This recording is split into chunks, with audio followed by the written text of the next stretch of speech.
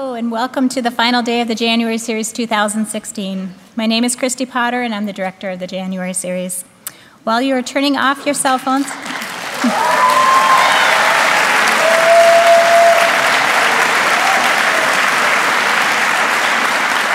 Thank you. While you are turning off your cell phones, I'd like to give a special welcome to several of our 48 remote webcast sites across the country. Ripon, California, Big Rapids, Michigan, Whitensville, Massachusetts, Brampton, Ontario, and Tucson, Arizona.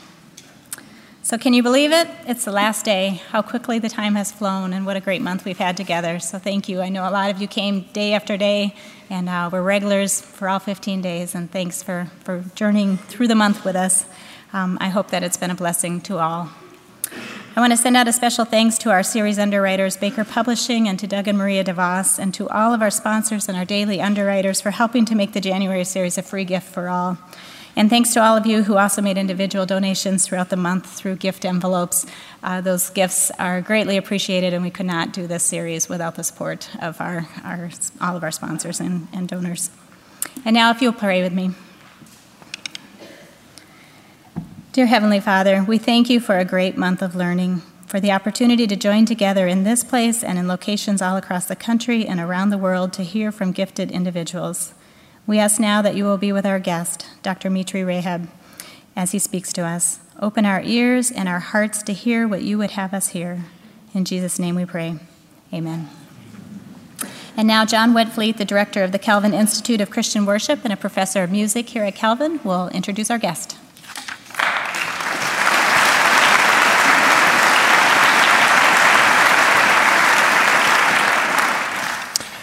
It is a great privilege indeed for all of us to hear today from the prophetic insight of the Reverend Dr. Mitri Raheb, pastor of the Evangelical Lutheran Christmas Church in Bethlehem, Palestine, president of the Synod of the Evangelical Lutheran Church in Jordan and the Holy Land, founder and president of the al-Kalima College, an institution of higher education focused on the visual and performing arts and the cultural heritage of Palestine, author of numerous books, including Faith in the Face of Empire.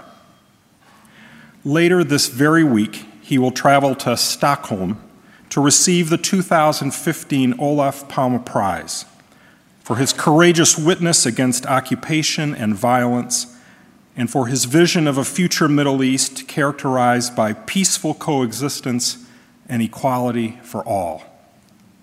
Such a poignant and compelling vision. He will be available in the West Lobby of the Covenant Fine Arts Center following the presentation, where his books will be for sale. Calvin College is grateful to the ICN Foundation for underwriting today's presentation. Please welcome the Reverend Dr. Mitri Raheb.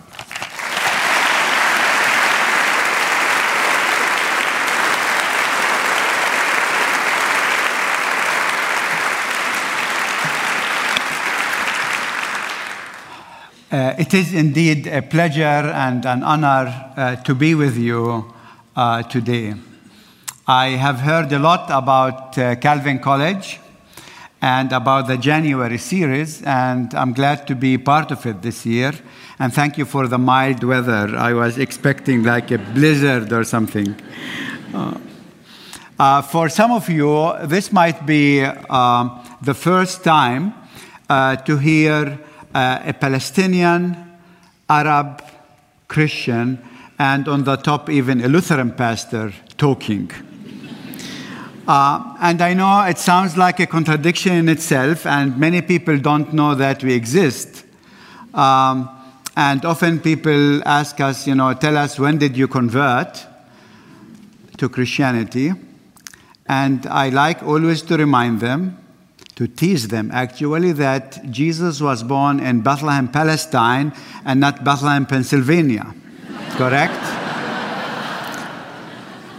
And the Bible did not originate in the Bible Belt.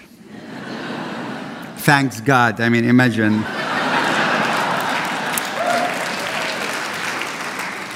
So there has been a Christian presence in Palestine since the time of Jesus of Nazareth.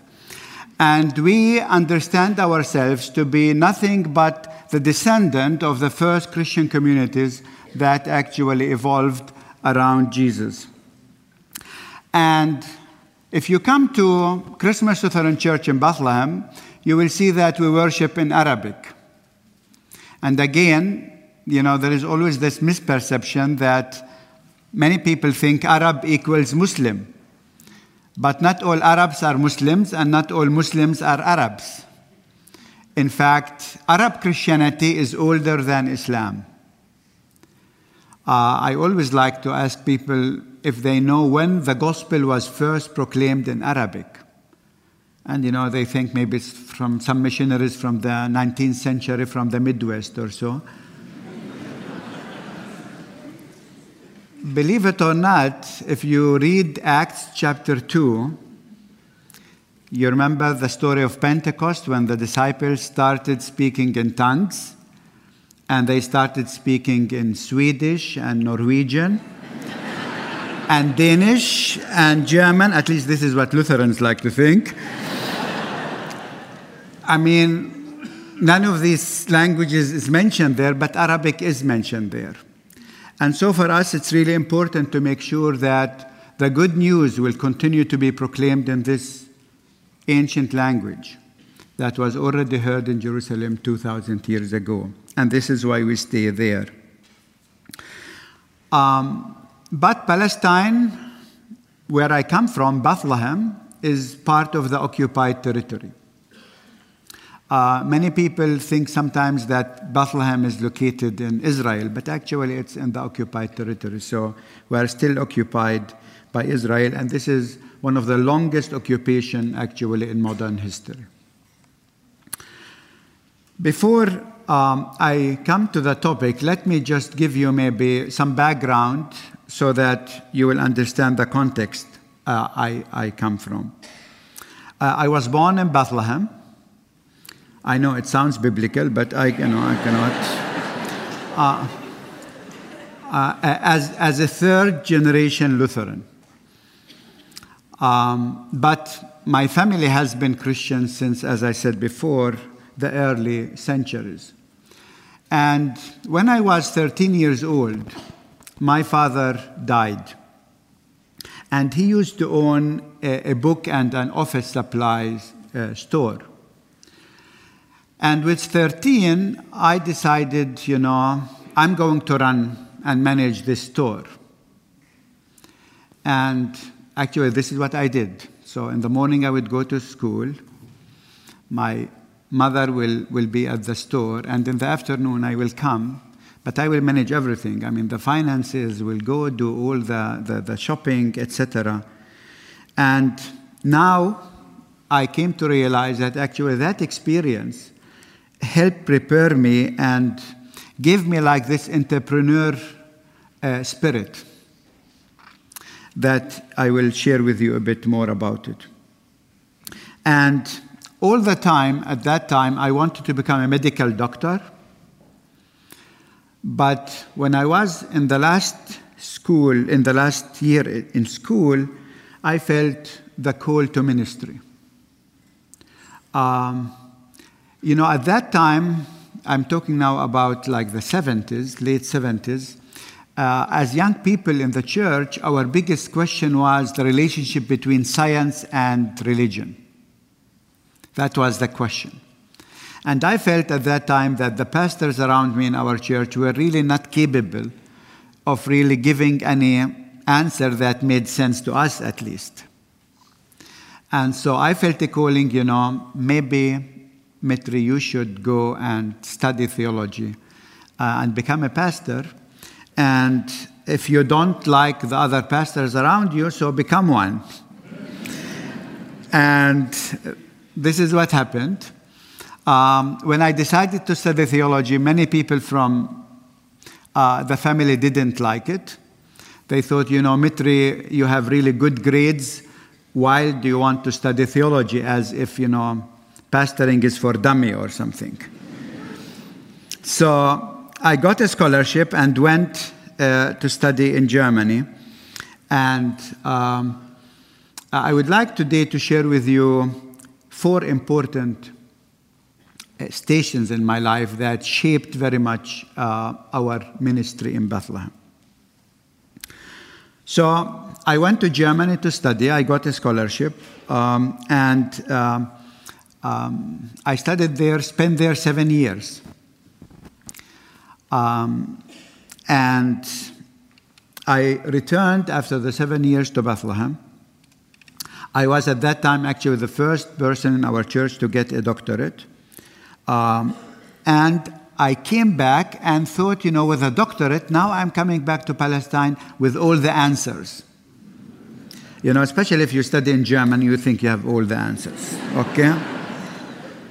And the church assigned me to Christmas Lutheran Church, which is my home church. I mean, this is where I grew up. This is where I was baptized. I was confirmed. And that wasn't really my favorite place to be. But at that time, the church decided they wanted me there, and they are still paying the price of that decision until today. So, Christmas Lutheran Church is located downtown Bethlehem. And I came back in May '87, took this small church, and 6 months later, the first Intifada started. I'm not sure if you remember still the first Intifada. I mean, the students here would not remember that. But that was the time when, the clashes between young Palestinians and Israeli soldiers shooting with live ammunition were on TV all the time. And the thing was that all of these clashes were happening around Christmas Lutheran Church downtown Bethlehem. And I have to say, I mean, even having, a PhD from Germany didn't help me really to deal with this situation. I felt I was just not prepared for such a situation. And many of our church elders were put to prison without trial. Many of our young people were put to prison.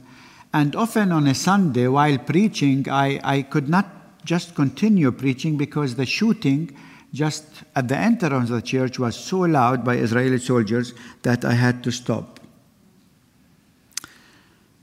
So I came back with all of these answers just to discover that people in Bethlehem have different questions. So they were not asking the questions to those answers. And this is why, actually, I had to learn to listen where people are. And although this is my home church, still it took me 7 years, actually, to understand what are the needs of the people, what matters to them, and how can you really preach the good news in a context where people woke up every day hoping for some good news, and all what they hear is bad news. And you don't want to tell them, just wait for eternity, it's going to be better. Because that's not really going to help. So it was these questions that I was struggling with. And as I said, it took me 7 years really to figure out, to understand where people are. And after that, we felt God calling us to reach out to the community. He was saying, it's not enough to work within the walls of the church, although often I feel, our church members, not only in Palestine, I think in many places, they like just to be pampered, by the pastor.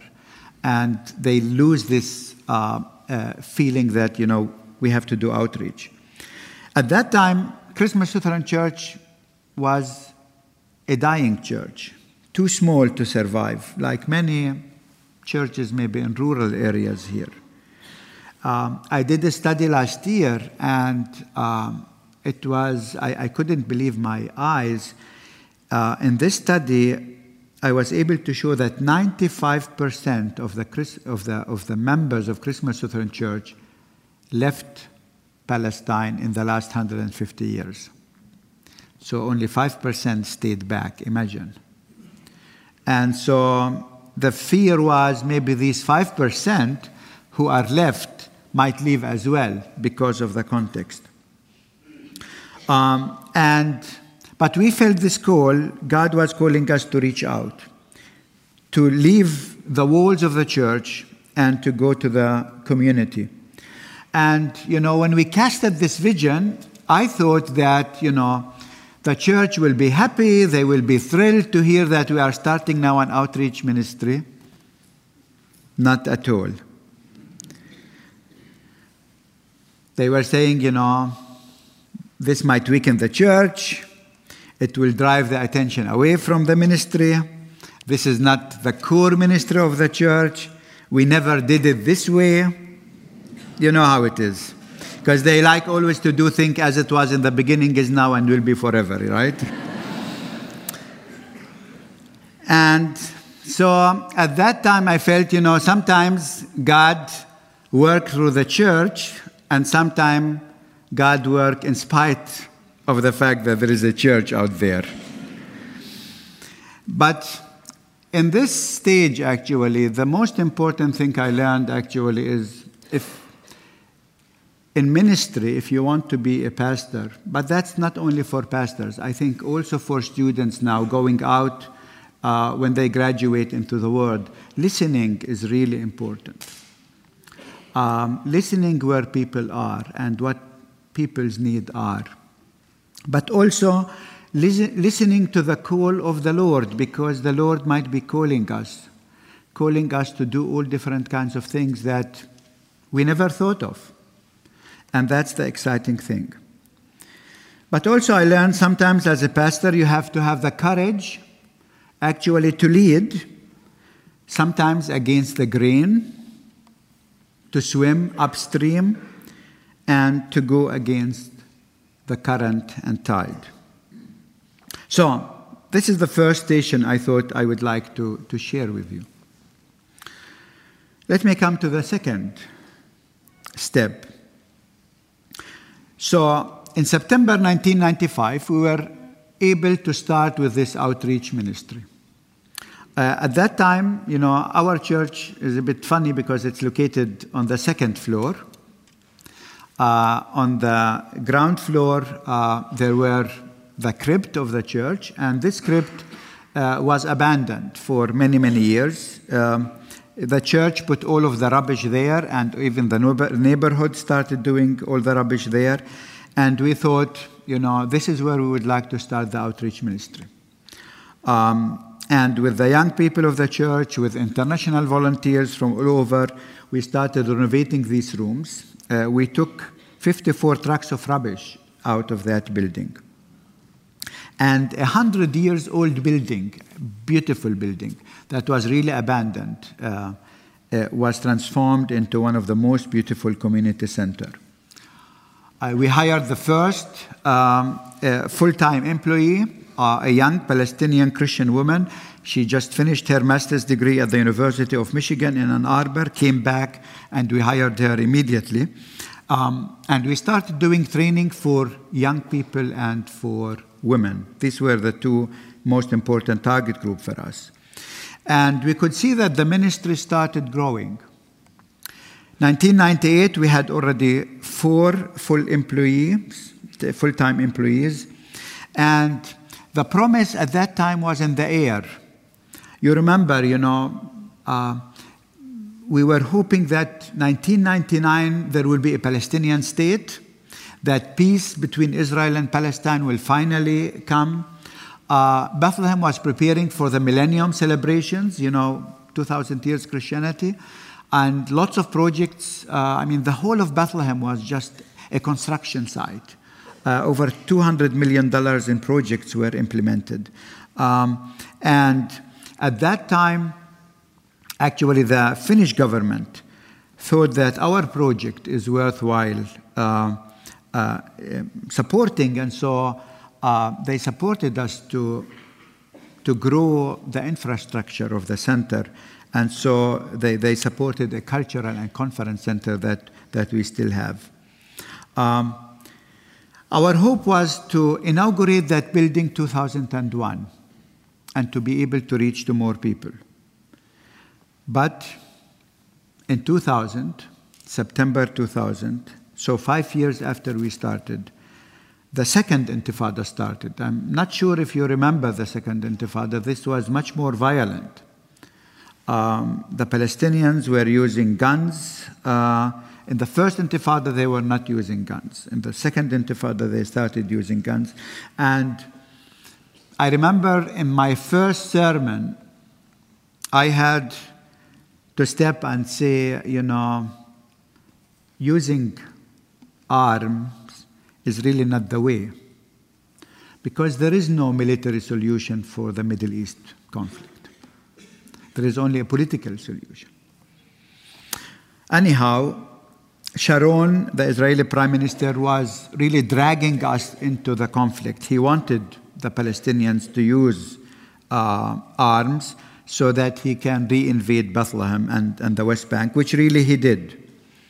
And I still remember on April 2nd, 2002, it was early morning hours, like 5 o'clock in the morning, we got a phone call saying that the Israeli troops had just entered Bethlehem with tanks. And few hours later, 2 Israeli tanks were just stationed outside of our center and outside of our home.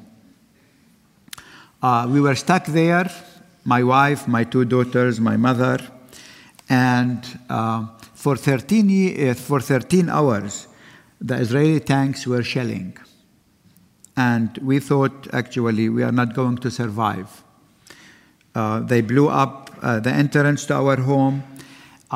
They stormed our center, and they used it as the Israeli as their military headquarters for 3 days. And before leaving, actually, they left lots of destruction, over $500,000 in destruction. I went out on the compound, because we live on compound. I went out to see what happened there after 3 days. And Israeli soldiers came and they actually detained me in my office. And we had a conversation which I thought is interesting, because the one Israeli soldier was telling me, this center is so beautiful, but he was, sarcastic, as if he wanted to say, you don't deserve it. Why should you have something like this in Palestine? It doesn't belong here. I told him, we Palestinians, we love beauty. And we love culture, especially in this place.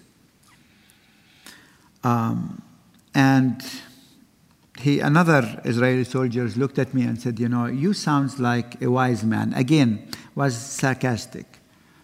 And I remember telling him that a real wise person is the person who is capable of transforming his enemy to become a neighbor, and not his neighbor to become an enemy. That is the wisdom that we need. Anyhow, we were for 40 days altogether, but the first 12 days under curfew 24/7. We couldn't leave. We didn't have even enough supplies in our home. And I still remember after 12 days, the first person to be allowed to come and visit us was the CNN reporter, Ben Wiedemann. He was the CNN correspondent for the Middle East. And I was ill. I think it was just too much for me to see, what you worked so hard for 5 years to build up was destroyed in 11 hours. And so he came. I was in my pajama, actually. And, he said, Mitri, don't you get angry when you see what you have built was destroyed. I said, definitely, because even as pastors, we are human beings, and we remain human beings. I know some churches would like to have pastors who are non-human beings, but we are human beings, okay? But I told him, every time we get angry, we start a new project. He said, now I know why you are having all of these projects. You must be a very angry man. But actually, I believe that's really very important in pastoring. how can we help our people to transform the anger? Because anger is a huge power that could be destructive, but if channeled in the right way, actually it could be something that is very helpful. If we just, help people to transform this anger into something constructive. So it will not kill them, it will not kill the other, but really it will take them one step further. After 40 days, once Bethlehem was again, the curfew was lifted, our staff came together. We were by then maybe 12 on staff. And we looked at Bethlehem. Everything was around us was destroyed. You look at the street, shattered glass everywhere. You look at the cars. They just destroyed the cars with the tanks. They just went over the cars with their tanks.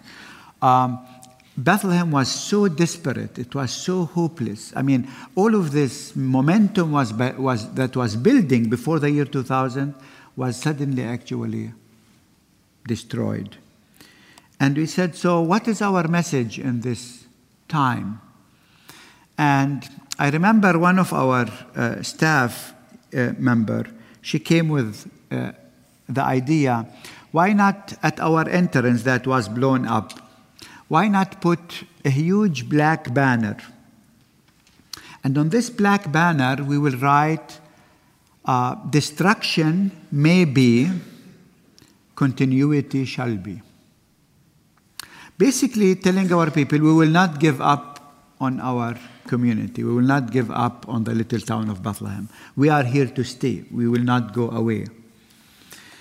And we were already training women, as I said, in arts and crafts. And so we asked all of our students to go to the streets and to gather all of these pieces of shattered glass from the shelling and bombing.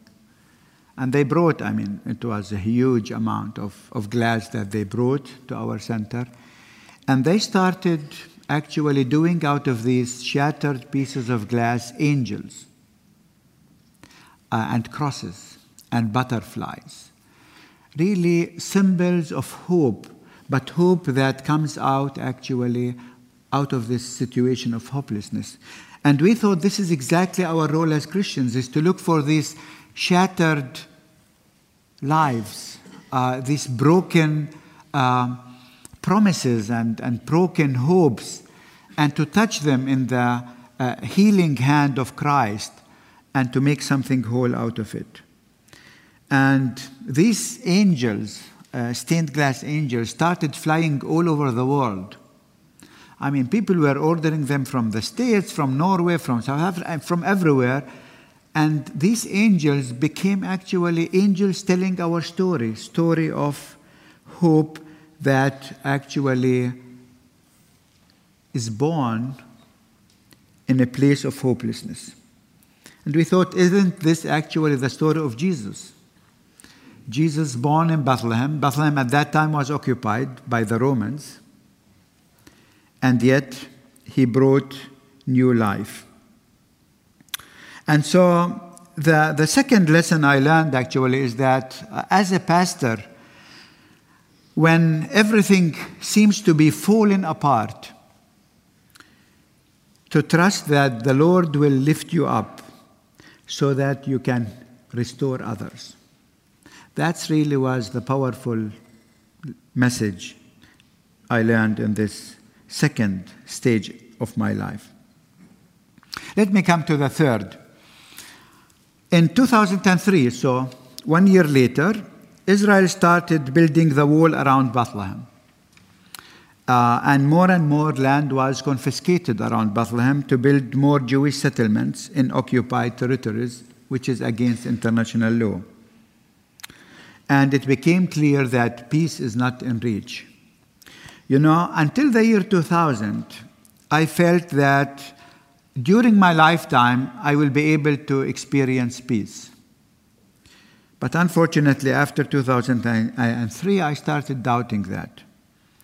The little town of Bethlehem, if those of you who visited it will know it, is now surrounded from three sides by a 25-foot high wall, which is, it's almost as high as, this auditorium. You will see it now in the film. And the wall is built actually in the backyard of the last home in town, which really means our cities cannot expand anymore because they are surrounded now by Jewish settlements who have taken all of our land. 86% of the land of Bethlehem is under Israeli control, not under our control as Palestinians. And so, how to be a pastor in such a context? Because if a city cannot expand, if we cannot open new businesses, new neighborhoods, a city will die. We cannot open new businesses, then the unemployment rate will rise. With rising unemployment, you will have more social problems. With more social problems, you will have more crime. With more crimes, you will have more drugs. I mean, it's a vicious circle, man-made. It's not something like a catastrophe coming from heaven, but it's something that actually the Israeli government is planning. And in this context was the question, so what is our role in this context? When Bethlehem is becoming this walled city, almost like a ghetto, when everything seems to become so ugly, it was at that time that we felt that again God was calling us to start a college, a Christian college. And I remember when I started sharing this vision with people around me, they said, you know, you are crazy. I mean, now in a context like this, you want to start another college?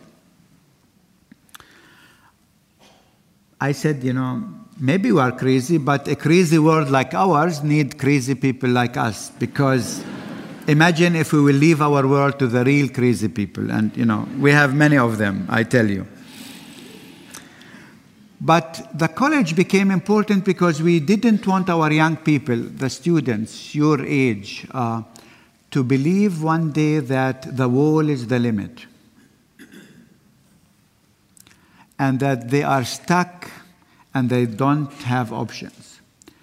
We want to instill in them, you know, that notion that the sky is the limit. And even in this very difficult situation, they can be peacemakers, not peace stokers. You know, we have lots of peace stokers. And I always say, you know, Jesus knew exactly how to choose his words by saying, blessed are the peacemakers, not the peace stokers, you know. We have had peace talks now for 22 years without anything. But the vision was, imagine if out of this college, all the future filmmakers and artists and designers and musicians and script writers, theater people will come out of this Christian college to transform the identity of a whole nation. A whole nation that is going through tough times. It's a tough calling, but still in that situation to proclaim hope. Not hope in the sense that tomorrow is going to be better, but hope in the sense, let's do something about it. It's like when Martin Luther once said, even if I knew that the world is coming to an end tomorrow, he said, I will go out today into the garden and plant an olive tree. As a German, he spoke about the apple tree. Maybe you know it that way. But as Palestinians, we like to talk about the olive trees because apple trees really, they don't do well in Palestine. And okay, it's a great vision to have a Christian college. I mean, but we didn't have even the land for it. All that I knew is that the church used to own a piece of land in the 19th century, which was confiscated by the English government because it was registered in the name of Germans, and Germans and British were in war, in World War I. So what we did actually, we hired a very prominent architect from Italy called Portuguese, very, very, very well known. And we asked him to do for us, you know, a master plan of the whole mountain. And I still remember people around me said, you know, I mean, did you find like an oil well somewhere? I mean, with this master plan, you know, this like, you know, $100 million project, I mean, you are crazy, I mean. And I took these plans, went to Arafat, and said, this is what we want to do, and we need our land back. With some arm twisting, we were able to get at least 6 acres back of that land. And Arafat said, okay, on one condition, you have to prove that the first building will up and running in 1 year. Because many people wanted that piece of land. It's really prime land. All that I had was something like $50,000. But we invited him for the groundbreaking, and he came, and we broke ground in faith. No one really could see what will happen. But we broke ground in faith, and believe it or not, we have now 4 of the buildings already up and running, and we will start in this year actually with the 5th building, which is the library. And the university became, or the college became, a city on the hill. If you come to our college, you wouldn't believe it, 75% of our students are Muslims. Only 25% are Christians. And 54% are female. And looking at our young people, this year, 2 of our filmmakers, students, they won so many awards. One of them won actually 17 awards in 1 year. He's 21 years old, come from a remote village. He was never outside of Palestine. And suddenly, he won the first short documentary award in Abu Dhabi.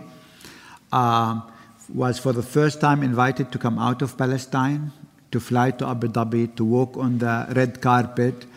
I mean, just to see what kind of transformation is this doing to the young people that are going through a tough time. But, we give them just the skills to keep reaching to the stars. So, being a pastor meant to me that casting a bold vision is important. As pastors, but I think even as Christians, we cannot just cast visions that we can move. That's easy.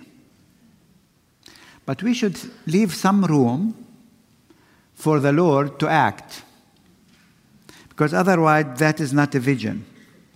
And so pastoring, in that sense, meant to me to be ready to move mountains. And indeed, this is a mountain that we moved. So leaving room for God in our plans is the lesson that I learned in this 3rd station. Let me come to the 4th and last point. In January 2012, I got a phone call from someone in Germany I didn't know. He said, you are nominated to the German Media Prize, and I would like to ask you a few questions. He did, and I tried answering his questions. And a few days later, I received an email that I was selected for this prestigious award together with 3 other people. I had no idea what the German Media Prize was, so I went to Google and looked it up. And I have to say, I couldn't believe my eyes, because the list of awardees, included like Nelson Mandela, Dalai Lama, Bill Clinton, King Hussein, Angela Merkel, but also celebrities like Bono, George Clooney. Anyhow, and I asked myself, how did I deserve this? And as a pastor, I know, we never deserve anything, because it's all grace alone. So I was really thrilled, to be nominated and to receive this award, and was looking forward for the ceremony, which was scheduled like a month later. But suddenly, before the award, I felt like hell broke out. In the Jerusalem Post, this is one of the right-wing Israeli newspapers, they published a full page against me. And another German journalist published something in German. A German Lutheran pastor residing in Jerusalem published a third article against me. Her husband, an English theologian, wrote a further article. And I felt, really the hell broke out. So you have all of this joy, but suddenly, you have all of these fears. And the aim of all of these articles was what I call character assassination.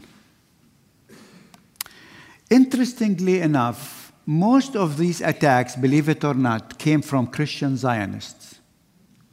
Some from Jewish Israeli, but really the majority from Christian Zionists, because they want to believe that the Israeli occupation of Palestine is by divine planning. And if I actually raise my voice against the Israeli occupation, against the oppression of my people, I'm standing God in the way. For them, violating the human rights in the name of divine rights, it's okay. For me, it's not okay, because actually this leads only to one thing, which is ISIS. This is what ISIS is doing all the time, violating human rights in the name of divine rights. And we know actually as Christians that since the incarnation, we cannot play God against the human. We cannot violate human rights in the name of divine rights. Anyhow, it was, again, a very tough time.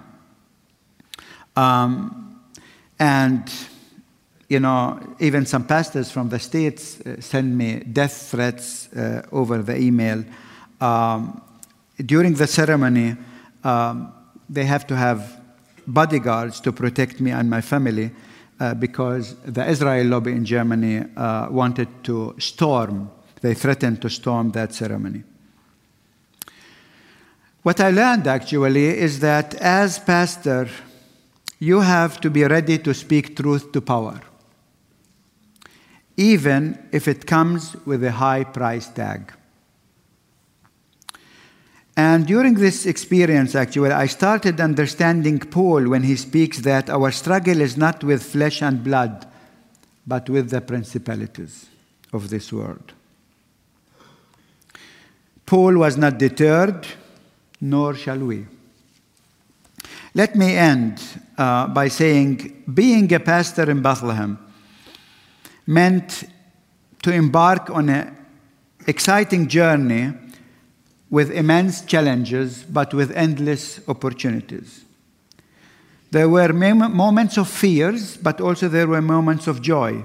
Maybe you know that one of my favorite hymn, the O Little Town of Bethlehem. I'm not neutral on that, but it says the hopes and fears of all the years. This is exactly what's still going on in Bethlehem.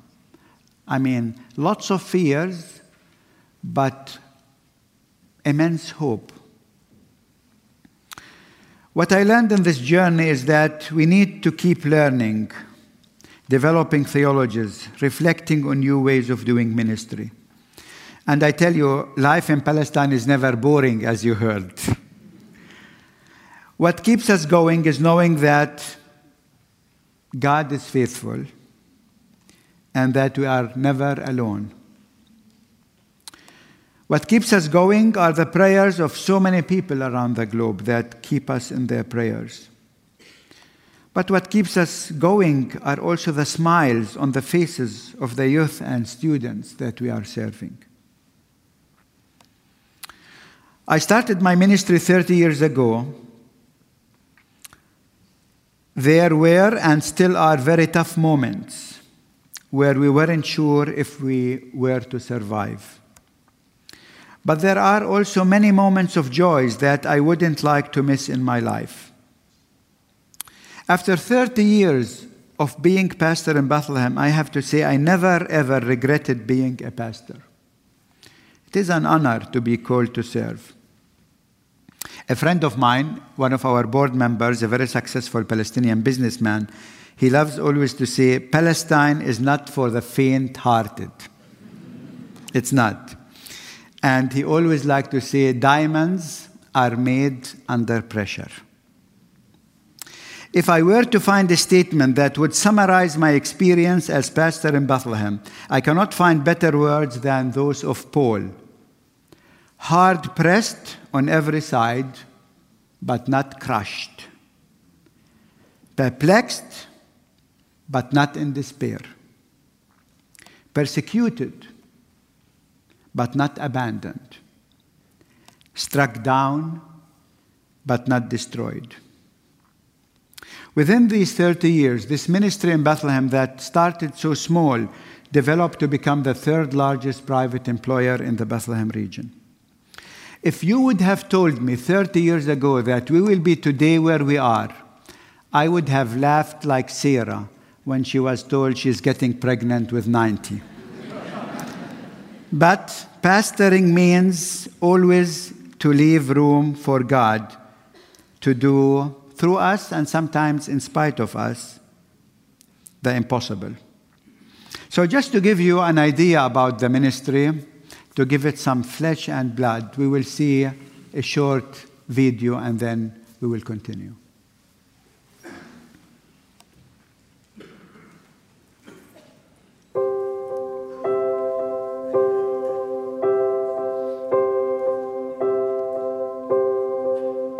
Diyar is nothing but a success story from Palestine.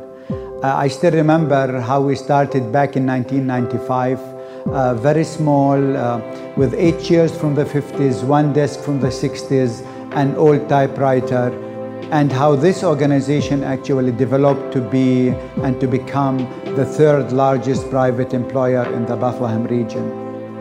Our work took place in the most difficult context, the context of the Israeli occupation of the West Bank, one of the longest ongoing occupation in modern history.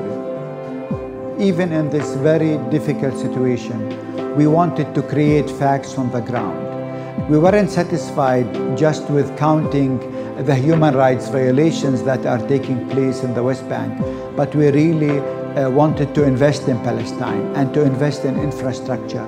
And so in the last 18 years, we were able to construct a new university college with a new campus, to construct a cultural and conference center, a state-of-the-art building. So investing in Palestine became really a major aspect of this ministry.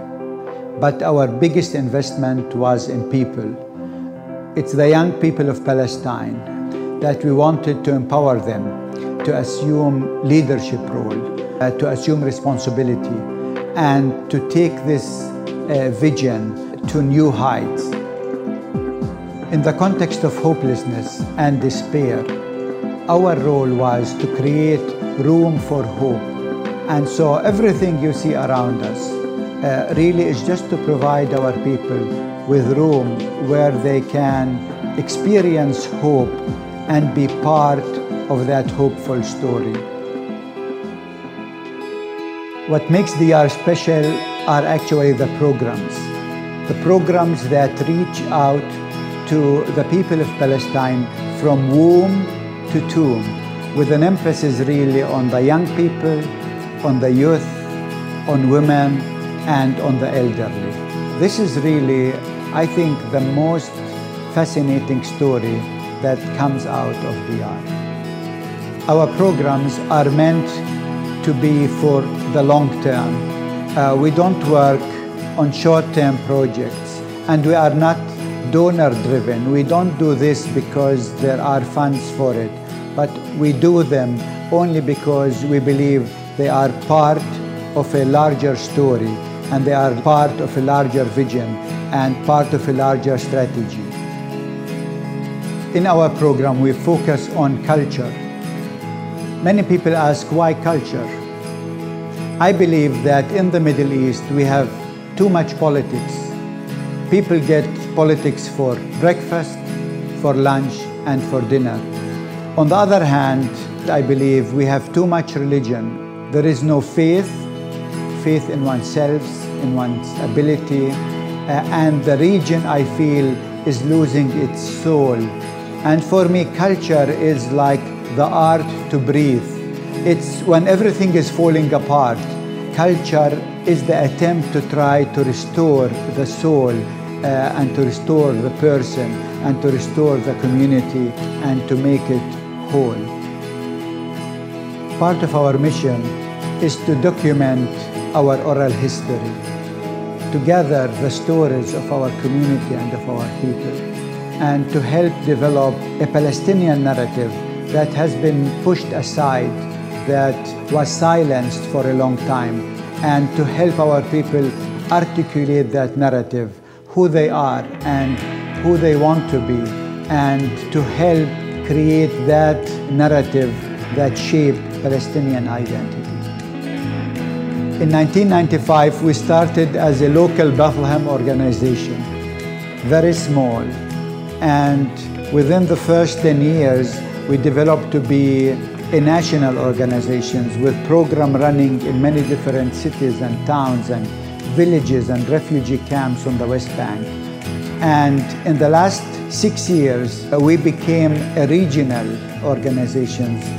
We have projects focusing on Middle Eastern issues in Egypt, in Lebanon, in Syria, in Jordan, and in Palestine, bringing the people of the Middle East together to draw a new vision for their future.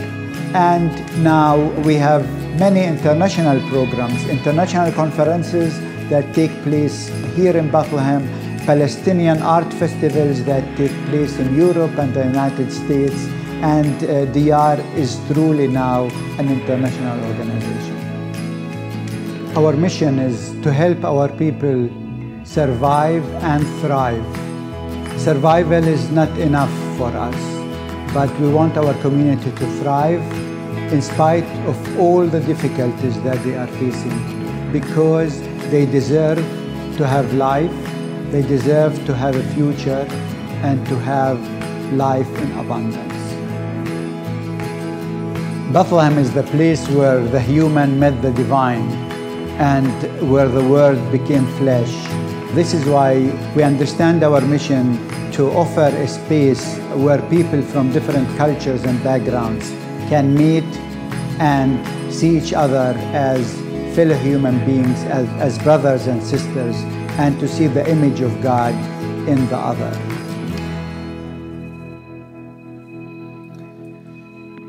So I think you saw being pastor in Bethlehem is a unique calling, but it's a tough calling.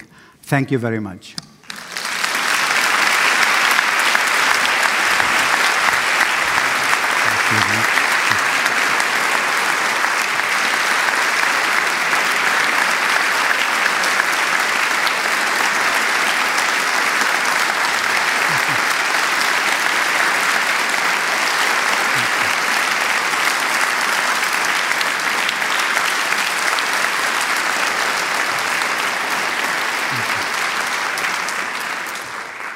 Okay, we have some time for questions. So if you have a question on a card, feel free to hold that up. They'll be collected and brought to the front.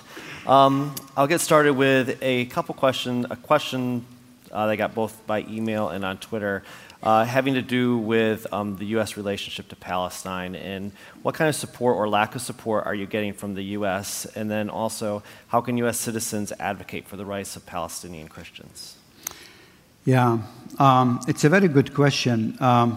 Because, you know, I think the American people that I meet all the time, who come to visit us in Palestine, but also I meet here, I think they really understand our plight. The problem is that in this country you have a very powerful Israel lobby, and that most of the people in Congress, they are not standing up for the American values that we all believe in, that are human values, that are Christian values, but they are more interested to be re-elected than anything else. And I think this is where really it screws everything. And I think we need really to change that. And I think we change that by encouraging churches and people to have the courage to speak up, to tell their Congress that they really care about the little town of Bethlehem. Because I know many people here, they really do care. But I think as Christians, we were not maybe involved politically enough in this. But thanks God, I have to say, things are changing. I mean, I still remember when I came to this country 25 years ago, no one knew anything about Palestine. Now it's totally different. I mean, PCUSA took a decision to divest, UCC took a decision to divest. I mean, so we came a long way, and I think we need to continue on that road. Question from a student wondering if you can talk a little bit about the Israelis, and do some of the Israelis oppose the occupation? Yeah, in fact, this award that I will receive after tomorrow in Stockholm, I will receive with an Israeli Jewish journalist. His name is Gideon Levy.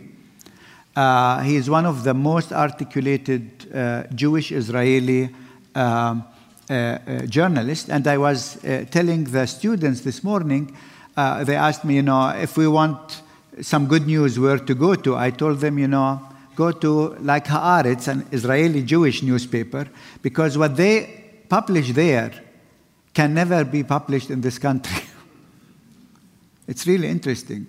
And so somebody like Gideon Levy, but also in this country, thinking of Jewish Voices for Peace and others, there is also within the Jewish community a growing group of people who say, not in our name. Question received by email here. What impact does the 75% Muslim, 25% Christian ratio have on the university? And what stories can you share about Christian and Muslim students working and studying together? Yeah, it's really interesting. Let me maybe share just this one story, since I see we have only 3 minutes left. It's the story of Ra'fat. Ra'fat was the only Bedouin students that came to our university. We don't have many Bedouins in Palestine, but this young Bedouin man, he thought he's a great in painting, so he wanted to come and study contemporary art. And he came and finished his degree with us, and his final project was amazing. Because he had 3 paintings. They were like very dark, but they were like circles, red, orange circles in the 2 that are left and right. And in the middle, there were like only 2 circles. They were much bigger. And other than that, it was a dark painting. And then he had a lamp, oil lamp, in the middle of the room. It was an installation art that he did. Oil lamp in the middle, and then he brought like a spotlight going through that lamp to the middle painting. And, he was explaining what his project is. And he said, I call this the city on the hill.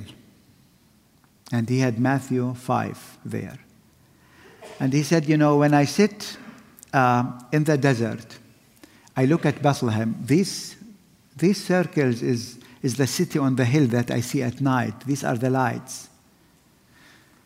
So we said, what about the 2 bigger lights in the middle? He said, every now and then a car gets lost in the desert. That's the car. But that's not the car.